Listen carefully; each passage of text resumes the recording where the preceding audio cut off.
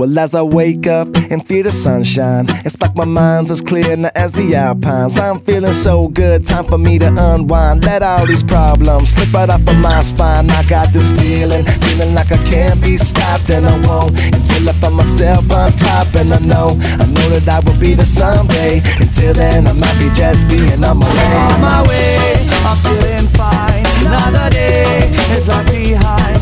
On my way, I'm feeling fine. On my way, another day. On my way, I'm feeling fine. Another day is left behind. On my way, I'm feeling fine. On my way, on my way. Live for Live Music presents Inside Out with Turner and Seth. And we're going to take you to the Sweetwater Music Festival. Sweetwater 420 Music Festival, brah. Crack open a beer. Time to get here. Listen up, y'all. This is a festival that's grown very organically from humble beginnings to one of the premier festivals in Atlanta at this point. Oh, my God. Do you remember back when it was just at Oakhurst? We talked about this on the show, I think. Didn't we? Yeah. Okay. So just tune in back to what we talked about. I have no idea when. Oh, man. Rob, you were right. So let me give you listeners a description of what Sweetwater 420 Festival is. Downtown Atlanta, Centennial Park, in the heart, dead center of Atlanta, on the grassy field and the new pavement where they have bricks with people's names on it who contributed to the building of this complex called Centennial Park, which is surrounded by hotels right across the street from the historic, legendary Tabernacle, which is a venue, greatest shows on earth there. And we got to stay at the Doubletree Hotel, thanks to Live for Live Music. Thank you. Thank you, guys. And that's where we were able to conduct interviews. We had to pull these artists away from the festival. They were very, very kind. This will be our first with Jared of the Dirty Heads. We also have Jennifer Hartswick who works with Trey Anastasio and Christian McBride. That was all the interviews were really fun. And John Phillips. And John Phillips, yeah, that's right. John Phillips, who's of Silverback Management, and he discovered Sublime. He's the manager of Slightly Stupid, a great band. He manages Fishbone. We get into Fishbone. We had to talk about Fishbone. Angelo. Yeah. Mad props to Angelo. Love you. And the festival, let's talk a little bit about the Sweetwater 420 Festival, because it has grown into this large festival. This year it had headliners Trey Anastasio Band and Widespread Panic doing 2 nights, Saturday and Sunday. I like that there was seemed to be less sound bleed this year than in years in the past. Well, that's because the sound didn't make it to the sides, Rob. But made it to my sides. Well, yeah. And there's a comedy tent. There's food. No, actual comedy stuff, not your stuff. Yeah. That stuff's up in the Catskills. There's food trucks. There was Bojanic. There was a kind of a Grateful Dead show like Carnival. Shakedown, if you will. Would you call it Shakedown? No, I wouldn't. Photographer Michael Weintraub had his Instrument Head book released there. This book, by the way, folks, if you haven't checked it out, look it online. Instrument Head. Michael Weintraub, the photographer, he's out of Nashville now. He used to be out of New York. He set up a studio and he released his book. This book is a large book which has photographs of world-renowned musicians, and they're hidden behind their instruments, hence Instrument Head. So truly, like their faces are. Truly original stuff. Who was it we interviewed who had the book with them when we saw them and they were marveling at it? That would have been John Fishman. Oh, how about that? Yeah. That's a good credit. I mean, Fishman was loving it. Yeah. Colonel Bruce Hampton, the late Colonel Bruce Hampton, yes, that's wrote the intro to the book for Weintraub. Oh, Colonel Bruce wrote the intro for Michael. Yeah. Again, shining a light. I don't know, any of you know we are here in Atlanta, and this Sweetwater Festival was about 2 or 3 weeks previous to when we're speaking now, and in the interim time, we've had a celebration/tragedy. You'll have to just listen to our tribute if you're not familiar, but it's Colonel Bruce Hampton, who's sort of the godfather of our scene, of the show. Amazing and influential person. If you go to our tribute, we did a separate episode on them. We conducted interviews on site, and those will come out in their entirety at a later date. But we did a quick little tribute. We may do a part 2. We will do a part 2, and maybe even a part 2. No, you know what? We'll do a part 1.7. but that's a real tribute there. But the point being that this festival now seems years away, doesn't it? Since it seems like we've lived a lifetime, even though it was only 2 weeks ago. Yeah, it really does. The first 2 days were really nice. The last day was a rainy day. I did not make it on Sunday. I had Jonathan Brill's wedding, which was Mazel Tov to Jonathan Brill and Liz. Congratulations on your marriage. Well, if we're gonna get personal, Get personal. Get up. Actually, get up close. And I want to personal. shout out to Aaron and Celia, who were at Wani, and yet still came out of their way downtown because that's how much they love Break Science. Oh, yeah. God, we were going to, unfortunately, due to time constraints, we were not able to interview Break Science, but Adam Deitch, you're on our list. We're coming after you, buddy. I mean, they played just a killer set, dude. And then a couple members of Lettuce came out at points, although I'm such a guitar dork that once the guitar came out, I didn't want him to leave, but I got over it. Just fantastic. It was a bummer to miss the beginning of Widespread to see them, but I had to see Break Science. They don't play Georgia enough. But then I got over to Widespread in time to see... That rap. The Hatfield, really nice Life During Wartime. Didn't we talk to someone about the Hatfield Jam? Oh, wait a second. We actually talked to the man who made the rap himself, JB. Yeah, and that didn't make the tribute, but that will make the ultimate John Bell episode. Yeah, the ultimate John Bell episode. Also, Talib Kweli, man. Oh yeah, Talib. I'm sorry, but not only was the set great, but people love to give musicians crap for talking about politics, and I understand it can often derail things, but Talib does it in a way. He does it within the body of the song, and he kind of makes sense. He doesn't say anything stupid, you know what I mean? He says more unifying things. There were one or two things I wouldn't have agreed with, but it's just so well done. He did such a great set. Jackie Green threw down. Every time I see Jackie Green, he's awesome. Every single time. I wish we would have had a chance to interview him, but coming off his tour, he too had to. Trust us, folks. Jackie Green had every reason not to do the show. Yeah.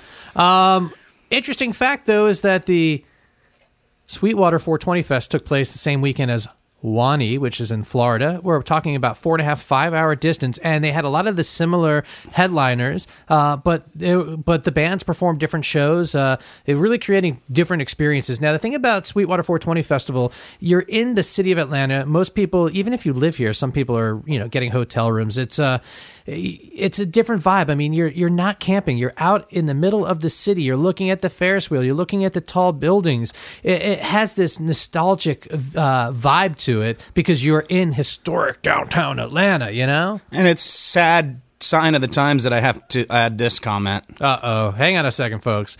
Put your seatbelts on. Here comes the sad Rob. It's very well protected by fences and it's very separated from the roads. It would be difficult if some brainwashed asshole tried to drive something into it. And that is a trend, sadly. Yes, that is. But speaking of driving, Rob had an observation now on the industry side, folks. I work a lot of music festivals, and one of the biggest things about music festivals and the camping festivals are slow it down, folks. Slow it down, the golf cart drivers. This is a huge liability. I mean, as someone who drives a golf cart at festivals, constantly I have to tell people to slow it down. All right, this is a fan side thing. I have to tell people that are wanting to jump on. Fans, Rob. Can I get a ride? I have to remind you that no, you can't. Fan side, you go to these festivals. And these golf carts, I mean, a lot of them drive great, but you usually get around to seeing one or two who think they're a badass and go a little too fast or a little too rude to the pedestrians. I'll tell you what. What? When the festival's in downtown Atlanta and you're driving around the streets of downtown Atlanta, they were on their best behavior, I'll tell you that. We do not put up with arrogant golf cart drivers. We will beat you down. So yeah, they responded. They drove well. We didn't have to be a problem. Oh, I see it. There's a news bulletin? Yeah, this just in, folks. This just in. Now, I'm sure many of you are hearing this, later. But this just came in right now on my desk, and you know how I am a Jam Cruise fanatic. I love Jam Cruise, one of my favorite events to work. They just announce their lineup. Well, let's talk about that at the end of the episode. All right, we'll save that. Can I just say that they got Maceo Parker, Rob? I mean, and no, I'm going to talk about it real quick. Naughty Professor, Maceo Parker, Steel Pulse. They're bringing some good stuff back onto Jam Cruise this year. Thank you. We'll talk about it at the end. Stick around. Boring. Oh, you know what? Boring. Dirty Heads fans are bored right now if they're even listening. Oh, really? They're bored of Slightly Stupid? I'm not Slightly Stupid, sorry. What I meant to say was Steel Pulse. That's what they're saying about you, actually. No. Steel Pulse. They like Steel Pulse. Last time I saw Steel Pulse was at All Good. That was wonderful. They're a great band. I'm glad to see that they're coming to the States. I hope they do other shows. I hope they do a run because I doubt I'll be on Jam Cruise. You never know, but when you talk like that, Rob, I won't even try. Whatever. Whatever. It's not like I'm dying to go. I'd love to go, but it's a lot Rob, involved. Do you want? I'm a homebody. Do you want to talk about Jam Cruise? But let's talk about the Dirty Heads because Jared. Well, let's first say that we did not expect the beginning of this interview to go the way it did. You do all these notes, but they're kind of like the songs, and we're an improvisational band. We never know where the music's going to go, and this one started very different, and it was because I thought a vape was a DJ name or a rapper name. Oh, remember? Yeah, DJ. You remember that? Yeah, don't give it all away. But oh man, Jared was awesome. Just a point that we like to leave in when we fall on our faces because we love our listeners. We have listeners. We're up to I think 15 now. Okay, if you're number 16, email us at insideoutwtns@gmail.com, and you're going to win a prize pack. Sweet 16. That's right. When I first met you, darling. So let's talk about Jared. Oh, what a cool guy. What a cool guy. We went over a lot of things, as you'll hear. Addiction, about being a white guy in a black man's world with regard to rap, I was surprised you'd never been asked that. I think it's an interesting angle. Well, I think it can be challenging. It can be, but you came across interesting on that. I think I want to hear it again. I want to hear our listeners hear it. I want to hear their feedback on your take. What do they think of you? What do they think of you? Mind you that you are from Boston, but you live in the South. I know this is really bad time to be from Boston. The most recent thing, they're yelling the N-word at baseball games. What's the deal with that? Well, it turned out it wasn't. No, it wasn't being directed at the athlete. Yeah, I know, and people were like, "Oh." What do you like that absolves them. Why are you yelling that word out at a baseball game? First of all, I'm surprised that you guys didn't say, I was a Yankee fan. That's it just, you're listening to sports radio with Rob Turner. If anybody doesn't believe Adam Jones, when CC Sabathia says it too, CC Sabathia is not going to make that up. He's an honorable guy. So is Adam Jones. Come on. And we talked a lot with Jared about the new album and their creation process of the new album. You started it. I know. He's got to start something. Another band that I wasn't that familiar with. I go into the research and I'm completely seduced by their music. Oh, my God. The newest record in particular, the one that they self-titled. Rob's so funny. I tell Rob about, because, I know Dirty Heads from my work with them at Closer to the Sun, the Slightly Stupid Mexico Cloud9 adventure. And Rob was like, he was kind of hesitant at first because, he's an old man. He doesn't like getting into these new things, new bands. I'm kidding. Rob probably sees more new bands than anyone I know. But yeah, it was a nice process though, because Rob was kind of like, I don't know, he doesn't really know him, and he was, he really, if we're gonna do 5 interviews, he kind of wanted to go into stuff that we already had some history. So he does a lot of research, and he dove into this head first. I put on their new album. By the time I got 2 minutes into the second song, The Truth, I was like just totally into it. The first track is cool, but The Truth is a great track. And then there's a bunch that we use on this episode that you'll hear. Oxygen, Under the Water. there's some great stuff on here and some nice hip hop. So new listeners that are coming in, thank you for checking out the show. We hope you enjoy the interview with Jared from the Dirty Heads. And please take a moment, go back into our back catalog, check out some stuff there. This is our 31st episode, I believe. Yeah, 30. Yeah, this will be our 31st episode. So you got 30 things to check out. And again, Rob, where can they find us on Twitter? Inside Out WTNS. And on Facebook, the same. So, Instagram, Snapchat. Oh, that's right. We're social media folks now. Oh, we should shout out to Clancy. Thank you for that. Kendall.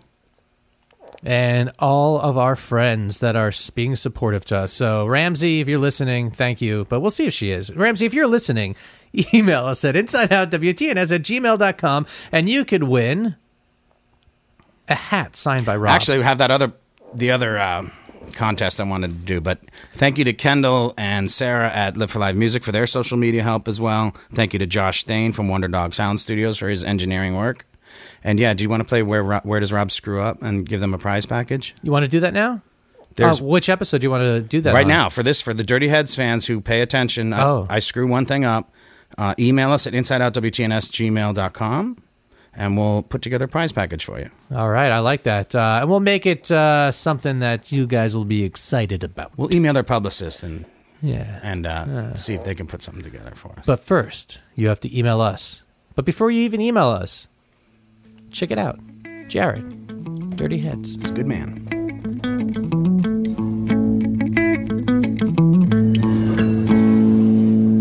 All hopped up, ready to begin. Styrofoam MCs keep crumbling. Dirty heads stay tight, couldn't loosen with the branch. These rivers run deep. Mariana Trench, picking up speed. Easy round the bend, eye on the scope. Target focused in, my guitar is my gun. I strum it like the wind, zoomed in on the pulse of the nation once again. So don't wait for me, my friend. I'm just wasting time again. So day by day, I will move on. Can't stop now, it's been too long. Day by day, I will grow stronger. Strides I take, they will grow longer. Day by day, step by step, live my life, no regrets. Day by day, I will keep moving on. Day by day.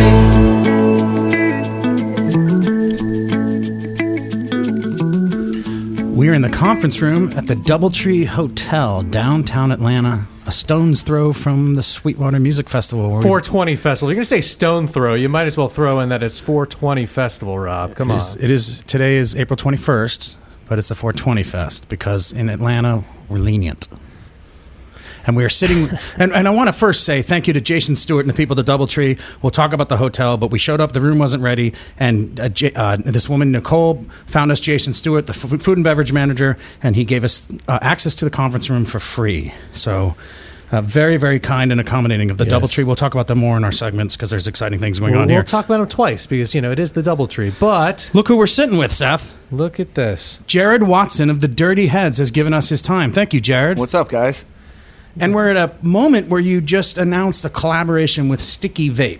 Oh, yeah. Can you tell us who Sticky Vape is and what led to this collaboration? Sticky Vape is obviously, it's a vape pen company, weed vape pen company. They do CBD pens, indica pens, sativa pens, hybrid pens. I thought it was a DJ or a rapper. I didn't realize. Sticky Vape is a dope DJ name. I totally thought that was... Sticky Vape. So, are you sure you're not high, Rob? Yo, Sticky, not yet. Later, Sticky Vape in the building. Yeah, Sticky Vape in the building. Everybody gather around. I guarantee there's going to be a DJ named Sticky Vape just after this now. For sure. Sticky Tape. I don't know. There's nothing good there. Sticky Vape playing the Sticky Tapes. Yeah, there you go. We were stoked we met him. We've been invited to numerous marijuana cup, weed cup, type competitions and things like that, and like the amounts of weed we leave, good weed. The not only is it cool to play those, the crowd is hilarious because everybody's just super stoned, so it's not the most raging crowd, but we get like the winners package. Like we get the judges packages, so we get like all the best weed that they've been testing over, like we get the whole shebang. But we met these guys from Sticky Vape at one of these, and we all use vape pens. It's just much easier to smoke a vape pen, especially in states where it's not legal, and it's not like you're just smoking a joint on the corner or whatever. There's not a lot of countries. Yeah, exactly. And we did a collab, and I got to pick a strain that I really like. Duddy got to pick a strain that he really likes, and then we did just a pure CBD pen because that's just been... I've been on the CBD train for a while, but I've been getting the rest of the guys and some friends on CBD just like, dude, you don't need to take Advil, you don't need to take Tylenol, just... Can you talk a little bit more about that? I don't think all listeners here are going to know what you're CBDs are not THC. That's just a different... No, so CBD is the non-psychoactive part in marijuana, pretty much, and there's the psychoactive part, which I believe is the THC. That's what gets you high, and then there's CBD, which pretty much has all the medicinal values in hemp and marijuana. So for me, I work out a lot. I'm very active. I skated for 20 years before I got into the band. I'm still skating. My joints, I've had knee surgery, just wear and tear, and instead of taking painkillers, instead of taking Tylenol or Aleve or just all this stuff that you'd have to take all day, my friend turned me on to some CBD stuff where I was like, oh man, I don't feel like getting high today, but I know weed helps with pain. We'd be like, you should try CBD. And I took it in liquid form, and it worked wonders. And I was like, maybe this is just a placebo. So I started giving it to my dad, who has arthritis, and then we started getting balms, and then weed started becoming legal in more places. So CBD started becoming more popular. So it's just an alternative way for pain relief, for anxiety, but you're not high. You don't get high. It has no psychoactive element. And it's not as well known because I actually had a foray into selling this briefly before Seth told me to do this podcast, and it's so tightly regulated that they're not allowed to make claims because the lobbyists for what would be competitors for some of these products that kill pain but have awful side effects, they don't want people taking CBDs because it's a much better and less expensive and not controlled over who makes the money product. It is hilarious and ridiculous and almost maddening that something like alcohol can be legal and something like marijuana can't be legal and something like CBD can't be legal. That's even more ridiculous. Something like Oxycontin or Vicodin can be legal. It's just ridiculous. You know what I'm saying? So obviously it's politics and it's money and this and that.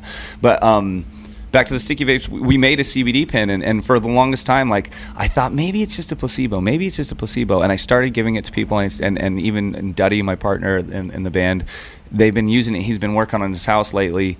And he's like, dude, I didn't take any Aleve or any Tylenol. I just wanted to see if the CBD pen would work. And he's like, my back doesn't hurt anymore. It's great. It works really. A lot of MMA fighters are using it. A lot of NFL players are using it because they'll push Vicodin onto a football player, but the guy can't go home and smoke a joint to relieve his pain. That's crazy. That to is. me. If anybody should be allowed to smoke weed, it's NFL players. Good God, it's ridiculous. It's insane. What they put themselves through for our any entertainment. athlete. Yeah, any athlete. So we do have just a pure CBD pen for just that, and then I have a really, really nice sativa that is just kind of, you can smoke it all day. You're not going to get super, super high. It's really nice and fun and light. And then we have an indica, which is more like Duddy's World, where you're going to be put on your ass. Can I ask something? So you have judged at cannabis contests? I have not. I don't think I'm that caliber. I feel like Duddy could judge, but I don't think I'm that caliber of a smoker. I'd be Rob. like, I smoked one of the winning strands. Right. Was it a sativa or an indica? I think it was a hybrid, or I can't remember because it didn't have a name. It just had a number. So we really didn't know. I was fucking high. I was the most high I've been in a long time. You had a dirty head. Yeah. The High Times folks. They, Nice. Nice. Nice. Saved the mic there. The High Times folks are actually clients on our festival software. So it's always interesting to see the stats of their volunteers. But here's the question I've always had, and I guess you can't answer it, but you probably have the same question. Whatever strain you're smoking, the first one you smoke of the day is going to have more of an impact on you. How can you fairly judge this? Can you only judge through a 3-day process, like every day? I think it's over like weeks and weeks. Oh. I think they send them in, and then at the end of the year they'll be like, okay. I think the guys get to sit on it for a while. Like, hey, I'm going to smoke this today. Mm-hmm. Okay, tomorrow I'm going to smoke this. And then different situations. Like, okay, today I'm going to sit myself in front of the pantry. Tomorrow I'm going to go to the movies. Yeah, I guess it could be very subjective, but I'm sure where it is today and just how they're farming it and crystals and certain elements in it. I'm sure there's so many more levels than just how it makes you feel. I'm almost positive. That has to be. I don't know, but what I would think is there's a lot more that goes into them picking a winning strain rather than just like, oh, it just felt the best, or tasted the best. Or would you rather a really good tasting weed that sort of gets you high, or like a nasty weed that gets you puts you to Pluto? It just depends on where I'm at in the day, really. But I'm more so like I like lighter sativas that I can kind of smoke throughout the day. Can you perform high? No, I don't actually. No, I don't. I'm a recreational smoker. Duddy is a functioning smoker. I just like to gauge. I like to gauge my smoking against my friends because a normal person would say that I smoke a lot of weed. But me, compared to my friends, gotcha. I don't smoke a lot of weed. People smoke weed in the reggae-sounding community? Nobody smokes weed in the reggae-sounding community. That's a myth. But is it your release right when you get off stage? Yeah. It's kind of my like I use it more so as like a reward or something like that. If I'm gonna chill afterwards, I smoke. I'm not really a function because like when I write, it makes a lot of people more creative. It makes a lot of people more even sharper. But for me, it just relaxes me, you know. I forget lyrics and stuff on stage, and when I'm in the studio and they want me to write verses, if I'm high, I'm just going to end up playing an Xbox. How's the that whole play time. out in the studio? Exactly that. I mean, it's you're talking about the Xbox and whatnot, but Do you use it functionally? Yeah, is it No, used I don't. functionally? I don't. Even then? Yeah. No. What about composing?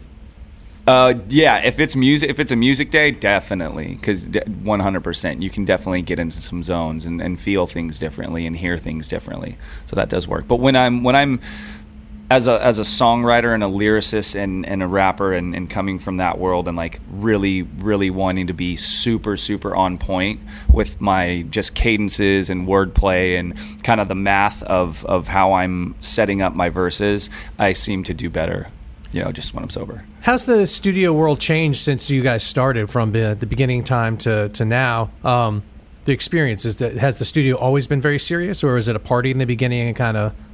That's interesting. It's. I'm glad you asked that now, because it's changed. It almost changes every album cycle. The first album that we did, Any Port in a Storm, it took us a year to write.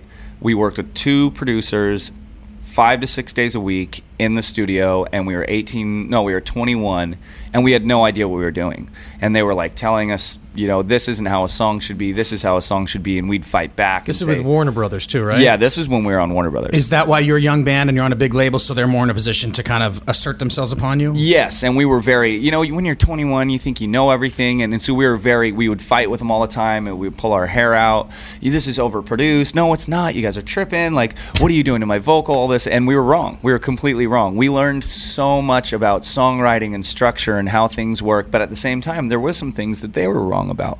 So there's a fine balance of being an artist but not having a closed mind and wanting your art to be different and original, but not completely shutting people out that might be very stuck in a certain cookie cutter way of a song should be 3 minutes and 30 seconds because radio likes it like that, and you should make sure you have 3 choruses, and you should make sure you have a bridge. When we're like, fuck that, fuck this, we're gonna do whatever feels right, which a lot of big songwriters will say also. Yeah, so we're still kind of on the just do whatever feels right, but usually there is some sort of formula that feels right. So that's the first album. That was just, we learned the first album. That's all we did was learn.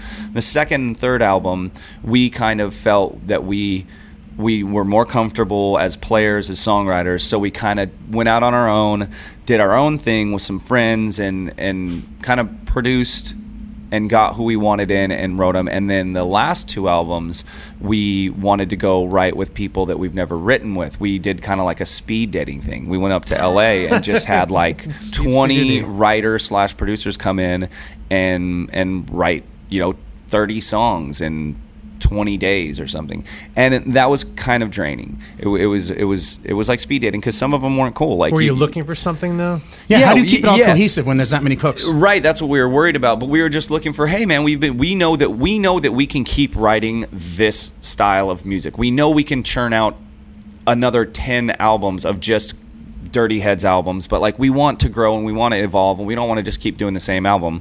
So we wanted to get other brains in, because we leave, the saying is, leave your ego and your shoes at the door. We don't have any egos. We're open-minded. If somebody comes in with a good idea, that's fine. We want people to come in and push us and help us evolve, but at the same time, some people just don't get it. We got with writers that just probably hadn't even listened to reggae, but they just said, oh sure, we'll get in, maybe we'll make a hit, and everybody's talking about hits and everybody wants a single, and you're just like, this is no fun. Well, of course we're talking about hits. It's reggae. Yeah, right. Yeah, totally. And so it was just like, it was kind of draining, but this is how you have to look at it. What if, it's like dating, what if you don't go outside and you don't go try and meet people, you're never going to find somebody that you can fall in love with, right? If we don't go out and write with other people, what if there's somebody in London or in New York that is just our perfect musical match, that we just vibe with just perfectly, and they get us and we find magic? You might have to go through 20 sessions that aren't fun to find that one guy. And luckily we found a couple songwriters and producers that we liked from last album. We worked on them this one, but we also did a couple new ones. And then we got back in with Rome Ramirez and a couple friends that we've worked with. Rome Ramirez from Sublime with Rome, and he's been kind of a part of our whole camp our whole lives. And it was just so much fun, and just there was no pressure. And it really is about the energy in the room and the vibe in the room, because there were songs that we've written with some producers, but it just didn't feel right. And I know the songs are good, and I know the songs are going to work, but there's just something when you find that magic. It's you got lightning in a bottle. You got to do it. You got to stay with it. I really do feel like whatever feels right, just go with it. So this album we kind of pulled back on the speed dating thing, and kind of we're more selective on who we wanted to work with. And does that get expensive when you're doing all those sessions? No, you don't. Nobody charges anything, because on the business side of it, if they're going to write the song with us, they're going to get publishing from it. So they're going to own part of that song. So if it sells, then they get money. That would be insane. If somebody was like, yeah, you can come write with me, but just to sit in a room with me is $10,000, you'd be like, well, no, that doesn't make any sense, because what if we don't get anything? So it's more of a creative session. It's not a recording session. Yeah, exactly. Like there's no, like, you go into it as, hey, we want to write songs with you and see if something's there. If something's there, then we'll go from there. It's very Nashville. I feel like that's completely. a very LA Nashville and Nashville are killing it now. Nobody's in New York really anymore. There was a writing scene in New York. There isn't now. It's everybody from New York moved to Nashville, or everybody from LA moved to Nashville, or people. It's just LA and Nashville are probably the two biggest writing hubs in the world right now. What about a follow-up EP with remixes of some of the songs that were on the album, and then maybe there you could use some of the other ones that didn't make the album as well? Yeah, we just duped everybody with a B-side album that we didn't tell everybody was a B-side album. We just came out like 2 months ago. We were about to write the new album, and I found these 4 songs that were finished in the Dropbox that we have all the stuff, and I was like, oh my God, these songs are great. I forgot. I don't know why they didn't make the album. Maybe we just weren't feeling them at the time, and we're like, let's just put them out. And we put them out, and our fans loved them. What's that called? It's called Dessert. Oh, because it comes after the meal. Well, I love that the new album is self-titled, I guess in part because it's sort of a culmination, as you explained. It's a culmination of your experience, and now you feel like the band has its own sound and has learned what it has, so that's why you self-titled it, right? Yeah, completely. And this album, we're getting even more. This album's just more loose and fun and almost sloppy in a good way. Like, it's just very reminiscent of how the Beastie Boys probably felt when they were in their heyday. Just like, fuck it, let's just fuck around and have fun. And you can feel that every time I play music for people that I respect and think have a good ear, that everybody just smiles and laughs and is like, this is some of the best shit I've heard you do. And I think that's because we're just having fun again. I think we might have been putting too much pressure on ourselves, which that's something I've been trying to work on. Is I think I just put so much pressure on myself mentally that I need to let go of that to really start writing great things again, like when we were kids in the bedroom. You say that you're free flowing, you're silly, you're having with your writing and whatnot, but some of these songs sound like there's a little bit more meaning to them. Like there's more of a message in some of them. Yeah, on the last album, and definitely a couple songs, we know that. That's the style of music that we like, and we've also noticed that you can help people with music. At the beginning, we weren't thinking about that. We were just writing about life experiences, and if a song felt serious or if we wanted to write about something serious, it's very therapeutic, so we would do it. And then, 10, 12 years later, you grow this fan base and you have this community, and this thing that you've started it's bigger than you. It's so much bigger than you. It's not just you writing songs. You start meeting people at meet and greets. You start meeting people on the streets. You start getting emails from people, and you hear story after story after story after story about how your music has affected their life in a positive way. So that is so heavy in the best way that we're not phoning it in like, well, we got to have some meaningful songs on this to help people out. But if I'm having an issue or something or I'm having a problem and I think a song's going to help, or sometimes just the music the chords might be more minor, so then it might be darker, and then you just kind of start spinning out lyrics and go like, oh man, this would be a cool song. I'm going through this. I'm going to write it about this. And it's crazy that you can write a song that's so personal to you about something that you'd gone through, but somebody will take it a completely different way, but it will still help them. And that's my favorite. You talk about a breakup, but someone uses it as their wedding song. Completely. Things like that have happened. You're like, oh, I'm not going to tell you actually what that song is about. And Eddie Vedder talks about how the song Alive has changed its meaning over the years because of the way people have interpreted it. But what you just said I want to talk about, because you directed the video for That's All I Need, right? Mm-hmm, yeah. And you chose to bring your fans in, and what you just said maybe is part of why you were inspired to do so? Yeah, completely. When we wrote That's All I Need, it was a song that we might have dipped into that cookie jar too many times. We're probably not going to do that on this album. It was just a song about really who we are, where we came from, and like really what raised us and the music and where we grew up. So I wanted the video to tell that story. And there's a lot of music coming out now and a lot of bands that are blowing up through the internet and just technology, and that's fine. That's where it's going. We started right when that started happening. But I love my manager for this. He from day one, he said, it doesn't matter. It doesn't matter that Napster's coming out, because that's what happened right when we came out. It doesn't matter that screwed your first record, too. Yeah, totally. All that. He said, it doesn't matter. Nothing matters. Music's going to change. We all know that. Music's going to be something totally different in 5 years from now, and then in 10 years from now, it's going to be different, and then in 20 years, it's going to be different, and then 50 years, the way people buy music's going to be different. But as long as you tour and you build that foundation and you connect with your fans, you can do this. You can do this for as long as you want. We were like, man, well, we got to tour 250 days a year. This is going to be crazy, but we love it, and this is what we want to do. And I'm so glad that we did that, because we can go out and play, and we've built this community, and our fans are so important, because it's crazy that we might not be a mainstream household name, but we sell more tickets than somebody that is a household name that has millions of followers on their Instagrams and their social media and their Twitter and their social media. There's bands out there that are huge online, and that's great, but isn't it so much better when you can have people actually come together and really have one night, like a whole tour of just like, I just think it's so much cooler to have that type of fan base than it is to and one that will travel to foreign countries to and follow us around for 12 shows and take a summer to come do, like, that is so insane that our music is doing that, and yeah, go to foreign countries and things like that, rather than just being like, oh yeah, I've watched his YouTube video 1,000 times. But on that note, though, so "Lay Me Down" came out, and it was one of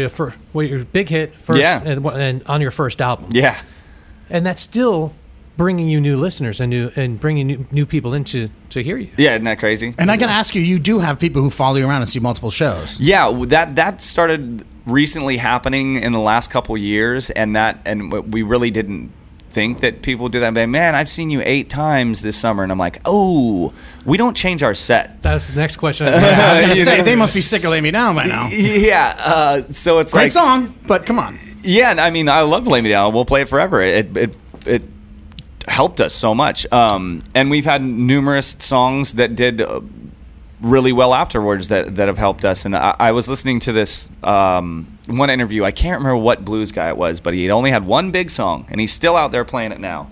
And they're like, you must be sick of it. You must be so sick of playing this song. And you're waiting for him to be like, yes, I hate it. Because I've heard artists say like, oh, I can't stand it, but I got to play it. And he was like, no, I love it. It made me be able to play music my whole entire life. I was like, that's the right perspective. That is the right attitude. For the musician. Yeah, totally. So, what were we saying? We're talking about the fans that are coming to see multiple shows. Oh, yeah. Because the way that we are, just the way that we make our live show, I don't know if it's just our personalities as a entity, as a band, but we just really like going into the rehearsal studio and finding a sequence of songs that is just a really, really solid show where we can start off a certain way, bring it up, bring it down, have interludes, blah, blah, blah. We really like it to be very formulated. Yeah, it just feels right, and it feels good because it helps our lighting guy. The whole thing, the whole show just works seamlessly when we feel like everything kind of meshes and melds together the way that we feel like it should be. And then when you start changing nightly, some things just don't seem to work, but at the same time we realize that we don't want to be now we kind of have to, because our fans are important, and they're the ones working their asses off to pay to come to our shows and drink the $20 beers, so if they are going to come to 8 shows, we need to switch it up for them. Hey, at least it's good beer at this festival. Oh yes, that's right. Yeah. Sweetwater Festival. Yeah, so we're definitely aware of that, and we've definitely been trying to like make multiple sets that we love. We might not do something different every single night, but we might have 3 or 4 sets that we can swap out. But you mentioned your lighting guy. Yeah, that's going to go there too. I know where you're going. You have said in a lot of things I read that you write in colors, right? Yeah, I don't want to go as far as I can't remember what it's called, but there's people that literally can see colors, like visualize colors, like almost a hallucination. It's not that. It's not that at all. It's in my mind, I get certain colors like that, and they don't ever go away. Like it doesn't ever change. Like you can name off any Dirty Head song, and I'll tell you what color it brings to mind for me, and what I want the coloring schemes to look. So like. you're working closely with a lighting director. Completely. Like sometimes I'll let them go. Like at the beginning when we get them, I'd like to see what they do because they're a lighting guy. That's their art. So I'm not a lighting guy. They might know better than me.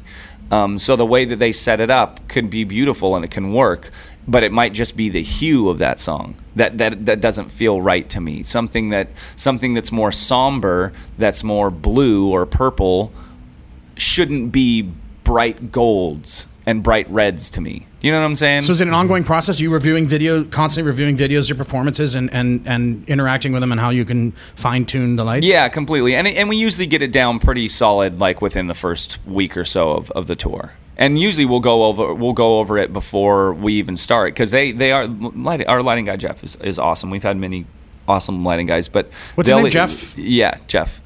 I don't know Jeff's last name. Oh, we'll find it out. We'll add it. Jeff. You just said it. It's Jeff. Jeff the light guy. Jeff on light. And but usually he even asked at the beginning. He was like, "Here's your set. Write down what kind of colors you think should be for each song." I was like, "All right, cool." And then he makes tweaks on that, and he's done things where I was like, "Oh, that's way better than anything I could think of."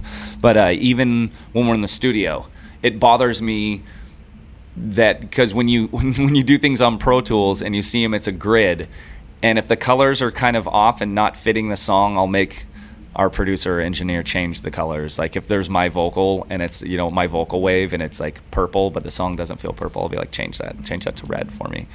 It's just weird. It's a weird quirk. But and when the crowd sees the blue starting to emerge, they know we're going underwater.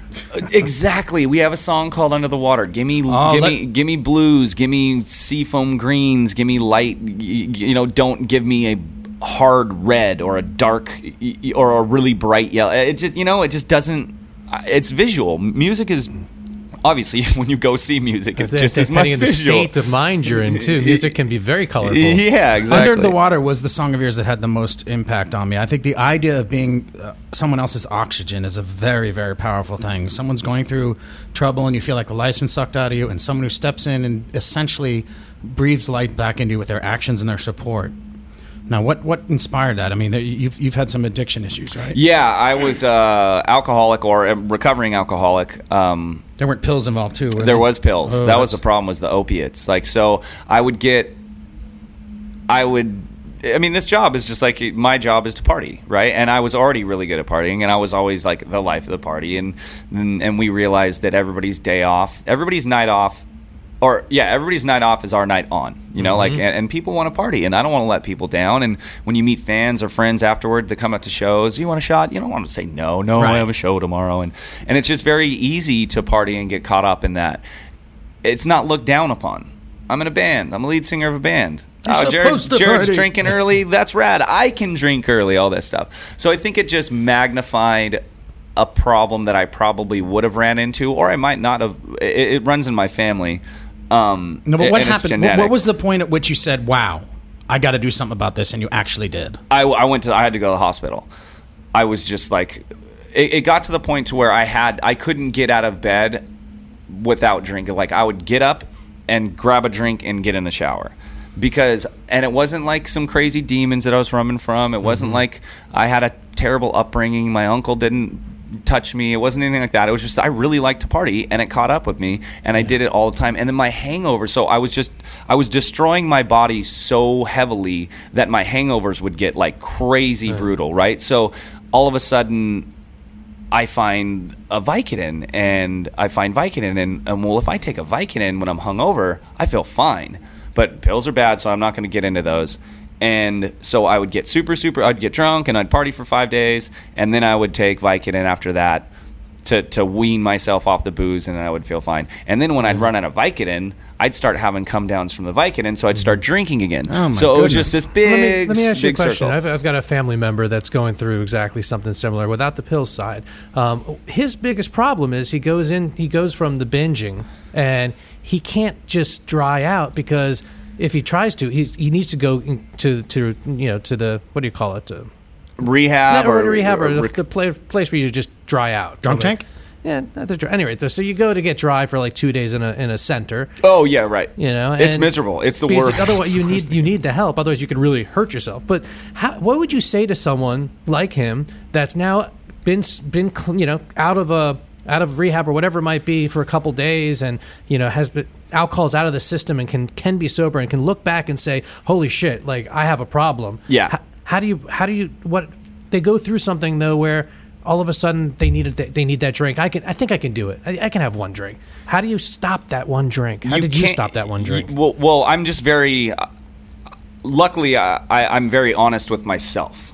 Like you can. We were on Loveline, and this helped me so much. I was talking to Dr. Drew, and I was like, so in like 10 years, can I have a drink? In 15 years, can I have a drink? And he's like, no, what you've done is you've changed the neurons in your brain. You've changed the genetic makeup of your brain pretty much. I don't know if it's genetic makeup, but you've fucked up your brain. You can't unpickle a pickle. That's the way he said it. That's a good analogy like that. So I just looked at it as, okay, that was a cool stage in my life. If I can't do it anymore, then fine. And it wasn't doing anything good. And what I would tell somebody is A, you have to be ready to do it, and B, which was really nice, is that it gets better. It just takes a while, because it's not so much about the physical pain, it's you're mentally fucked up for a little while, even though you don't feel bad and you're not going through withdrawals, but you're just like depression, anxiety, all these things that I never had. I never even knew. What are you talking about? Anxiety? I'm happy-go-lucky, blah, blah, blah. But if you exercise, and people were trying to put me on antidepressants, people were trying to put me on pills. I was like, pills? I had a pill problem. Why are you trying to throw all this other stuff at me?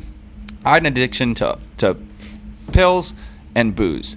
And those were the things I had a problem with, and they weren't making my life any better. And without them, my life is much better. So it was very black and white for me. It just takes a while. Mm-hmm. But really, like, I explained it as my life was very gray. Amazing things were happening.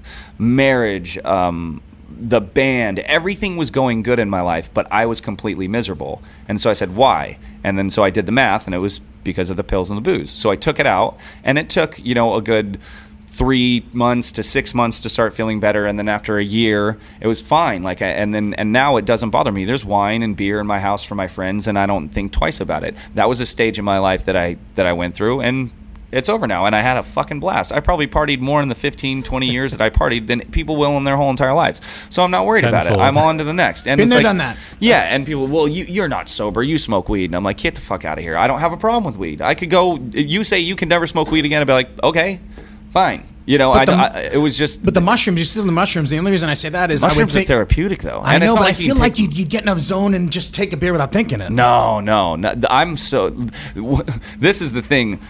If you experience the hangovers and the bullshit that I had gone through because of the pills and the booze, you'd never want to do it again. It's also scary. I'm also scared of booze because of how it made me feel afterwards.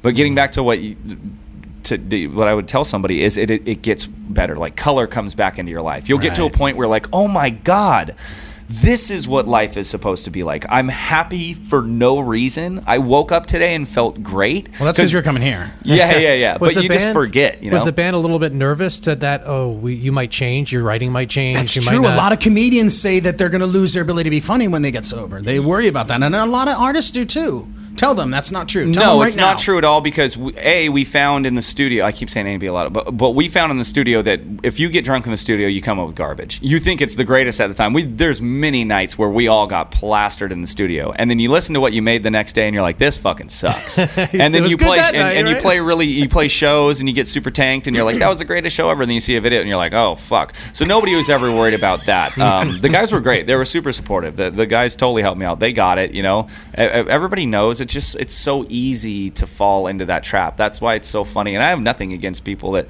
drink. I have nothing against alcohol. It's genetic for me. It runs in my family. And that's another thing is some people just they would have to work really hard to become alcoholics. And other people, you're just going to be an alcoholic just because it's in your fucking DNA. It comes naturally. It's just in your genes. That's just how it is, you know? It burns higher and higher. You can't put out the fire. It burns down below my soul.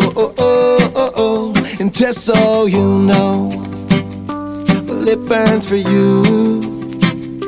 And just so you know, and I hope you do. It's like everywhere I go, I'm always waiting till I'm right back with you. You know I miss her when she's gone, but when she's here, I know her loving is true. I remember when I saw her and I knew there's nothing I wouldn't do.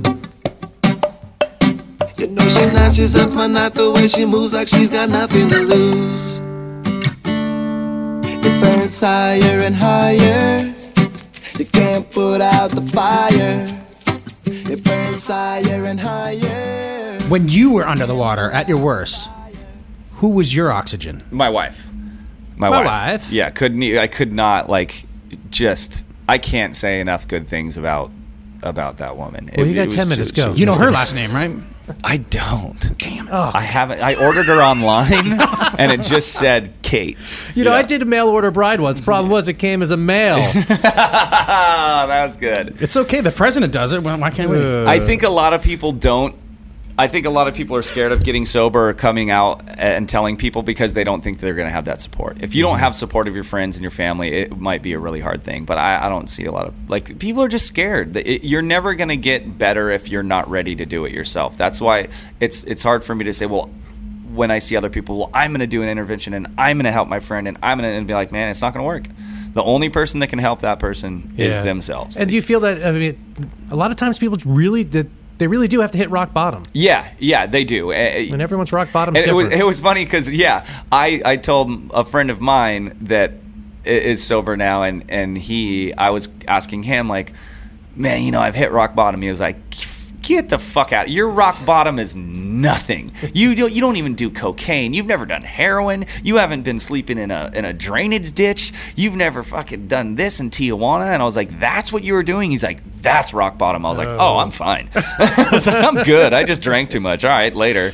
So the oxygen is also about the addiction as well, right? Yeah. That I was going through that during that album cycle. So that album was pretty therapeutic for me. It was really nice to be able to kind of get air that stuff out, but do it in a vague enough way that people weren't just like, oh God, this is depressing. Maybe they could take it. I wanted to do it in a way that people could take it for what they wanted to take it also. And was it a catharsis for you to write that, or was it painful? A little bit of both. Under the Water was hard. Under the Water was hard in a really, it was very emotional for me, but it was in a really good way because I never thought about. I knew I wouldn't. I never thought about killing myself or actually doing it. But you when you're going through withdrawals and your brain is so fucked up and it's so unhealthy that I understood why people would kill themselves. Like that I was literally there. Like I get it. This is the deepest, darkest part of depression. If I had to live for years and years and years and years of this, it's probably exhausting. You'd probably just like, dude, I can't take it anymore. And that's what was really gnarly for me. And that's what was really emotionally and for me and just having my wife there and just being a fucking angel and not giving up and taking the shit that I didn't put her through anything necessarily. Like, I wasn't a bad person. I wasn't beating anybody up. I wasn't a bad drunk necessarily to where I was mean or anything. I was just really fun. And I, at one point, I wasn't even drinking to get fucked up. I was drinking just to function because I couldn't drinking without to prevent the hangover. Drinking to prevent that detox. All that shit just wrapped up into one, and riding under the water was cool, but that's why under the water was emotional, because it was me like, do I really kind of put this out there that like I wasn't thinking about suicide like I was going to do it, but I felt it, like I got it, I understood it. And it was very surprising to so many people, because I feel like I have been that person that they would go to have a good time, and I was the person that could lift them up, and very positive and very optimistic, and that's how I've always been, and that's how I even tried to be through all the shit that I went through, and it was good. And you just have to work on your mind as much as you have to work on your body. Like getting back to when everybody tried to put me on, all these doctors tried to put me on antidepressants, and I just said, fuck off. I did my own research, and I realized that, and I read a lot. I read a lot about the brain and the body, and you can really change. It's just, I think a lot of people are lazy. Just eating healthy, exercising 5 days a week, and reading and meditating and reading books that are about that and just kind of self-improvement, but in your mind. You can work out your mind just like you can work out your body. You can go to the gym for your body, but you can also go to the gym for your mind. Right. And I did both. And it was life-changing, you know. Centering. And I just feel I've never felt better. I've never felt happier. I've never felt more focused, and it's just funny. It's like having a bad girlfriend. You know, it's like having that one girlfriend that just had you by the balls for some reason, and you were with her for so long, and your friends stopped hanging out with you, and then you break up with her, and then you're like, why the fuck was I with that chick in the first place? Why didn't you tell me? I did, kind of. You remember I stopped calling it? Yeah, it's like that. So you look back and you're just like, oh, whatever. And I can still have fun, you know. I remember I only came to your house when she's not there. Yeah, exactly. We never went on dinner dates. Well, those doctors, you know, they push those antidepressants because the reps from those companies bring them such great lunches. I was just going to say, because they get fucking trips to Cabo for free. Oh, I was in that field, and one of the products was to save their patients money, especially the Medicare ones. It was a cream painkiller that would save their patients money. Jesus Christ. But a lot of them were like, okay, well, get a lunch when it's like, no, we're cost conscious. We're keeping our costs down. Yeah. We're trying to do something for your patients so it's covered. And some listened, but most didn't. And I come from a medical family. I have a lot of respect for the medical community. No, me too. I have no. But my father was a doctor in a different time, and he would take the reps out. I mean, he wasn't looking to, well, whatever. It's really sad in what's going on in the medical community. It is, and I'm not knocking the whole all doctors or anything like that. Neither am I. But a lot of them. There was one doctor that told me, he's like, hey man, Xanax and all these Prozac and all this stuff for what you're doing, it's not going to help. It's just putting a Band-Aid on a bullet wound, pretty much. You know, it's just going to help you for the time being. It's not a solution. He's the one that taught me that I could train my brain like I could my body in the gym. Mm-hmm. You know, he's like, you can literally change the neurons in your brain. We can change the way you think. You can change the way your brain is actually firing. And that was so, I think that's what helped too, is the science. I love science. So the science of my brain, I almost just like went outside of myself, and I wasn't even thinking of it as me. I was thinking of me almost as this weird like experiment that I could just see, and then it was just very interesting. But it was nice to have a doctor be like, dude, pills aren't the answer. For some people maybe, but they usually aren't, you know. I hate pills. I don't even take aspirin. He hates pills so much he won't even fucking drink a Pilsner. I want to use That's All I Need. That's good. I know it got dark. Sorry, everybody listening. No, thank you. I appreciate your honesty. There are other musicians we want to talk to about addiction more. But a lot of them are that's reticent. actually when they end the interview and they throw the mic down. They said, I don't know what they said. It's a real thing, dude. Fuck it. It's a real thing. A lot of people go through it. It's like, if I can help people, if I can inspire people, then that's great. I'm not ashamed. You know, it happens, dude. Alcohol is fucking gnarly. That's why it's so funny to me that weed is not legal, but like a gnarly poison, and that if you can't do it moderately, it is a poison. Yeah, like cocaine and tobacco are the most disgusting ones. I don't want to get into that. I want to ask you this. That's All I Need. First of all, he talks about old mixtapes. And there's a Scarlet Begonias reference in there. Yeah. And then I learned you come from hippie parents in Sunset Beach. Was that for your hippie parents? Yeah, that whole song was just kind of about that area. I was born There we go. In Sunset Beach, California, this little tiny sleepy surf town. In my apartment, my parents were so hippie that they like didn't even go to the hospital. They just had me and my brother in the bed. In the bed or in the bath? Because that's real hippie. I think it was in the bed. Okay. On the bed. Wow. Which is gross. They throw out the sheets? Probably. No, they made a slip and slide. Placenta slip and slide. Yeah. Do they eat the placenta? Because that's supposed to have health benefits. No. That's like a... Yeah, you keep it in a little thing, right? Or you keep the baby cells or whatever. Next to my tonsils. Make some pasta. I don't know. My mom has Placenta my mom pasta? has a couple jars, mason jars. So you got my tonsils, my testicle, my placenta. You know, I only have one testicle, right? I was not really interested. Uno. That's why I'm so testy. So were they deadheads, man? I'm Were they kidding, deadheads?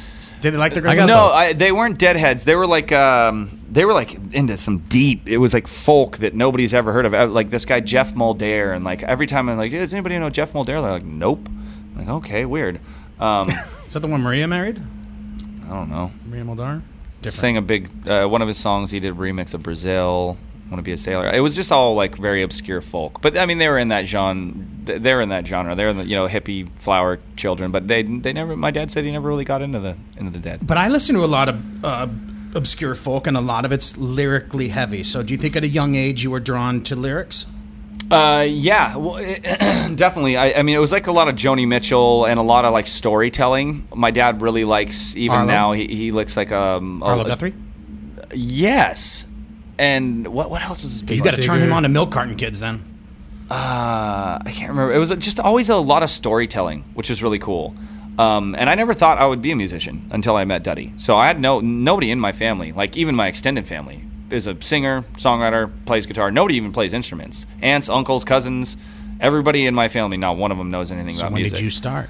When I met Duddy at a party, and he had these rap mixtape, like wannabe. They were jokes. It was like Weird Al joke gangster rap tapes about like beating off in the tub and making jellyfish and shooting AK-47s that only shot dildos and like having chicks with 8 tits that were bigger than Navy ships. Blah. It was just like these hilarious raps that Sounds were like your biography, Seth. so dumb. That's And 2 I'm- Live Jews, if you remember. 2 Live Jews. That's what it was. And I'm dying. I'm laughing so hard.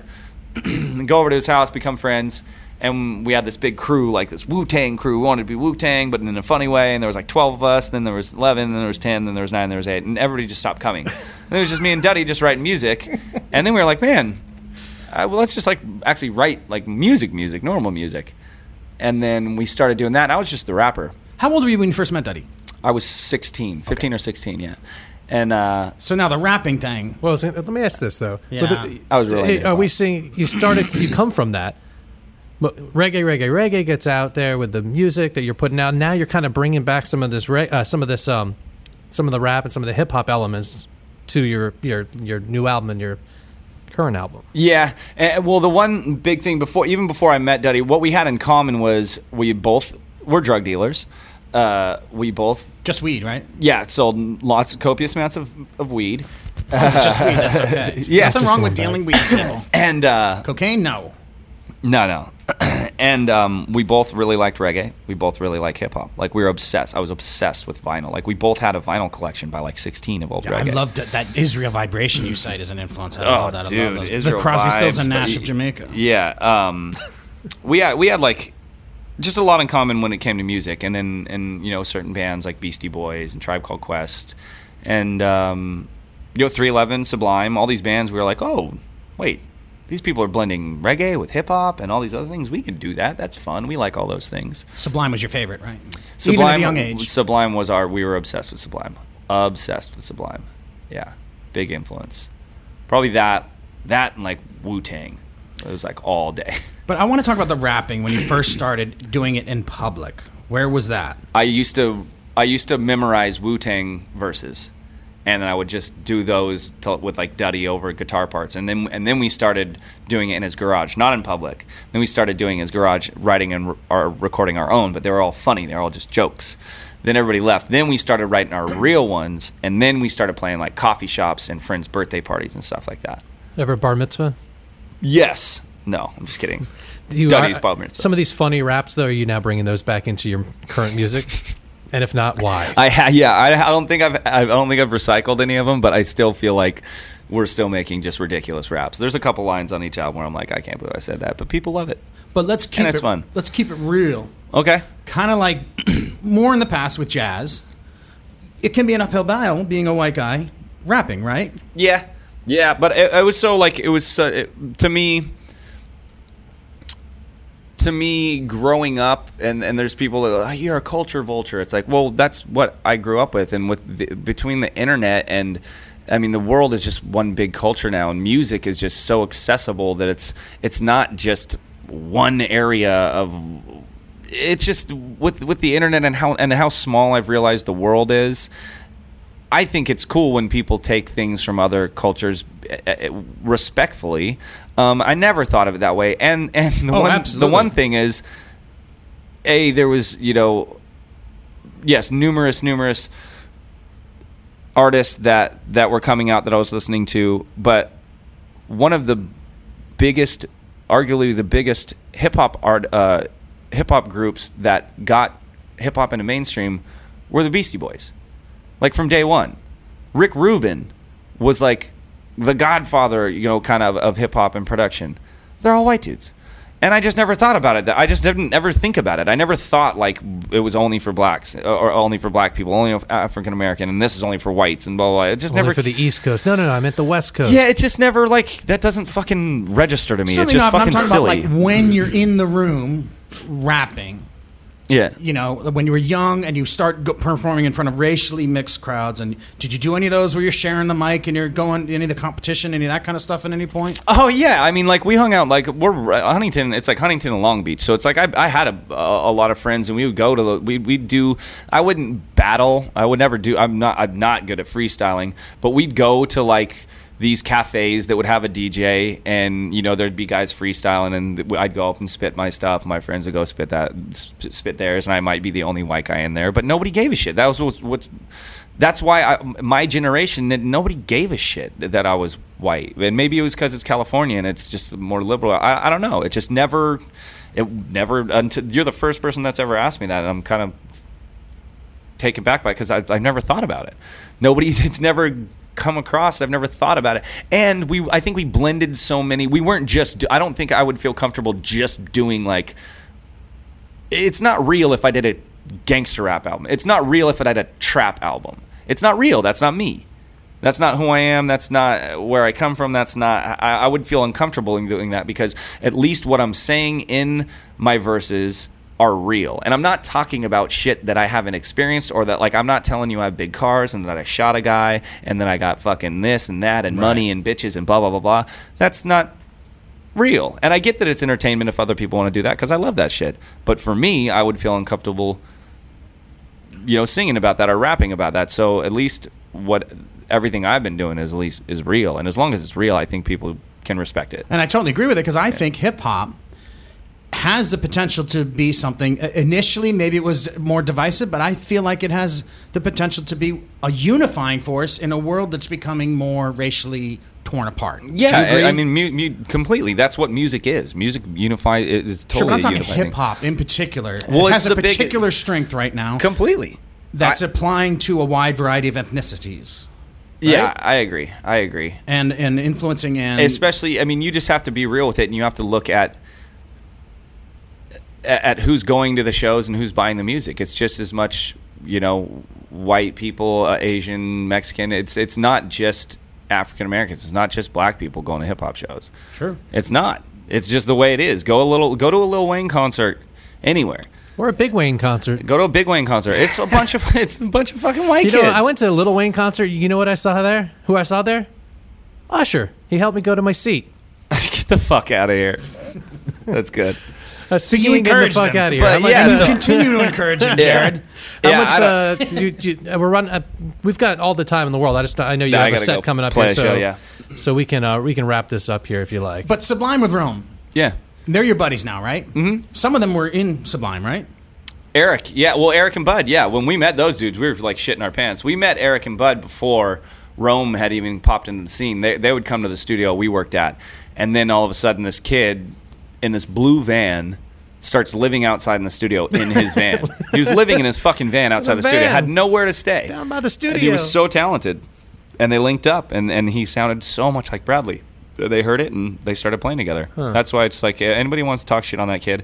And that kid's work ethic and his talent and how sweet of a person he is. He would do anything for anybody. Fuck you if you have a problem. Put yourself in the kid's shoes. They don't have a problem. They just want to be haters, yeah. Imagine if you were living in a van. Well, Rob can relate and to your that. favorite fucking band came up to you and said, hey, you want to go on the road and sing for us? Like the Journey kid. I was about to say that. You'd be an idiot. You'd be a fucking fuck off. To be, no, Sublime is sacred. I don't want to do that. Fuck you. You know, if it's Fuck sacred, then the music should continue to be performed. Eric and Bud want to play the Tower songs. of Power, Let them go play. Allman Brothers. Come on. I mean, this is Gail Zappa bullshit. You want the music to be performed to stay alive. How would you feel though if like, well, no, you like John Mayer. Never mind. So In certain settings, the trio, the little dead thing. well, like I was saying, Go ahead. thank you so much for your time. Yeah, of course. Dude. Have a great set here at the Sweetwater 420 Festival, and hopefully we'll sit down with you again in the future, Hell yeah. Thanks, guys. perhaps by a pool in Mexico. Yeah. Thank you. Let's make some people do some weird shit. Bright lights on, coming off the hinge, rambling on like a Led Zeppelin. I got my sword and my pen like Mad Mortigan. Out of the abyss, starting to ascend. Top of the class, peak of the summit. Throw your worries off the cliff. Watch them as they plummet. Bandana and a harp, playing while you're strumming. Bobby McGee and Duddy B while you're humming like. Don't wait for me, my friend. I'm just wasting time again. So day by day. And there's Jared from Dirty Heads. We heard a lot of great things about their set. We didn't get to see them because we were conducting other interviews. One with John Phillips, Slightly Stupid's manager. Yes, interesting guy. Always nice to bond with your guest over 80s Grateful Dead to start things off. Oh my God! Yeah, listen, folks, you Dirty Head fans, you're gonna want to check this out because you guys like Slightly Stupid. You guys are all family. John Phillips goes into a lot of stuff, but Rob bonds with him on like this Grateful Dead stuff right away. Which We were at a lot of the same shows in the 80s. yeah, But this guy discovered Sublime, got behind them, even though it was very risky, as you learn very risky to do so. But he felt that strongly about their music. He poured his heart and soul into them. Also, we talk a bit about Fishbone, Slightly Stupid. we talk about with the Sublime. You know, the statement he made about the Sublime with Rome. And Right. they're very controversial. It's lots of money on the line. Lots of it's very interesting to hear his perspective. And he's a great man. He's a good dude. He like come down to his person. He's a really good dude, and he does a lot for his artists. He really cares about his artists. It's nice. It's interesting to hear how people grow their careers, and I think you guys will enjoy that. And it's nice because a few episodes we talked with Mo, and they talked about how they're moving away from management, and there's a lot of artists more and more trying to do more and more things. There's some thinking about doing their publicity on their own. So it's nice to also have an episode where we have a manager who very much demonstrates why it is good to have a manager. You know, this guy really nurtures his bands and really is a valuable asset for any band. Mm-hmm. It's okay if I read this, Rob? Oh, can I review what you wrote? Or is it too soon? All right, we'll do it later. Why don't you read this? I like the way you read. Here you go. This is from Kevin Shapiro, The Fish. Oh, right. We'll end with this. Yeah, I like this is so tell first, Bob. That's the program. This is the program. Encore Atlanta was a program for Hampton 70, the Fox Theater event in honor of Colonel Bruce Hampton, which had everyone from Peter Buck of R.E.M. and Jake Peavy of the Boston Red Sox, Derek Trucks, Warren Haynes, Susan Tedeschi. But anywho, inside the great Kevin Shapiro, the archivist for Phish. And this is the first. This is like the first thing that you read in this program. You know why he's the biggest hero to me, and what I most like about him. Those little shows he puts together that air on the Phish when they have their own festivals. He has those archive shows. Oh, yeah. Awesome. So awesome. Okay. Here is, what do you call these things? Haiku. This is in honor of Colonel Bruce Hampton from Kevin Shapiro Phish. Then came the 6s. Colonel Bruce at 70. The Progenitor. Nowhere is now here. Herstory, bout to begin. Time is truly free. Breath and intention. Peace, happiness, and Zambi. Obstructional code. Traveling outward. Elevator to the moon. Next stop, Jupiter. Colonel Bruce birthday. The Prophet Omega knew. Zambi's master plan. Again. Is that a little eerie? Again, folks, you look at that night, please, with comedy and laughter, not with sadness and sorrow. Yeah. It's all part of the Zambi's master plan. Thanks for that, Rob. I wanted to share that with you all. Obviously, we could go on and on about that, but it's still very fresh in our minds. So it's gonna be in our show forever. But thank you all for listening. We'll be back in 2 weeks.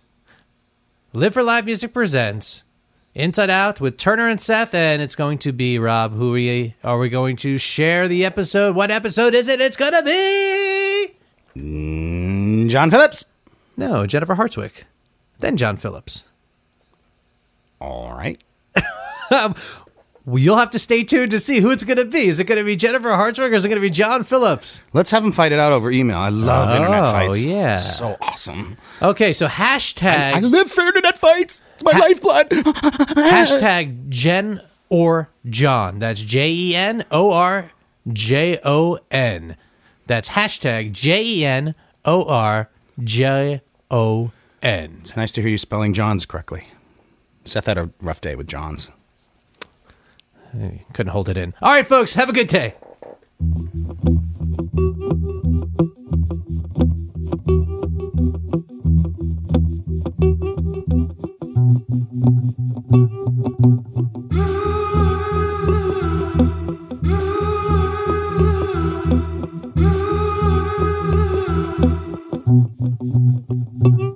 I got an open mind, like a golden child. You try to go for points, I try to go for style. I do my city proud, I try to keep it wild. Ichiban, wicked one, Okinawa loud. I drink Guinnesses and go to dinner with my nemesis. Have a couple laughs while they plot how to finish this. Interested on how to get up on a wizard list. Senseless, you sense I'm the sensei apprentices. I'm the salt up in the cut. Who you trying to play but us? Like a DJ turning stuff. Who you trying to fool? We all know that shit's unplugged. Yeah. So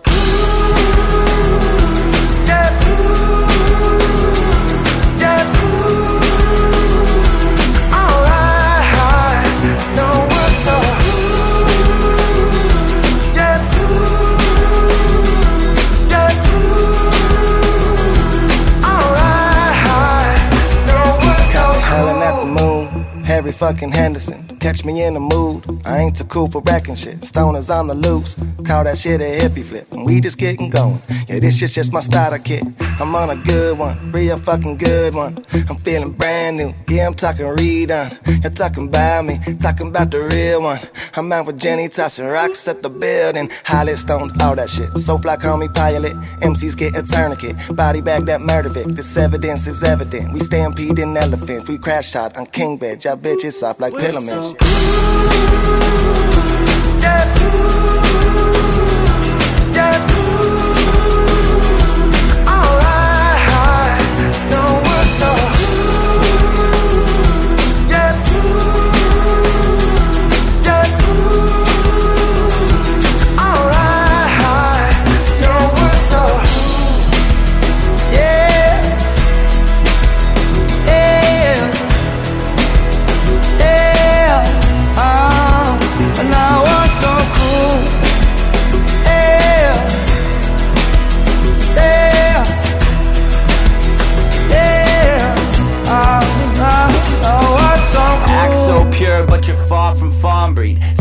charm can disarm an army. Said it's hard to stop me, I'm far from Avi.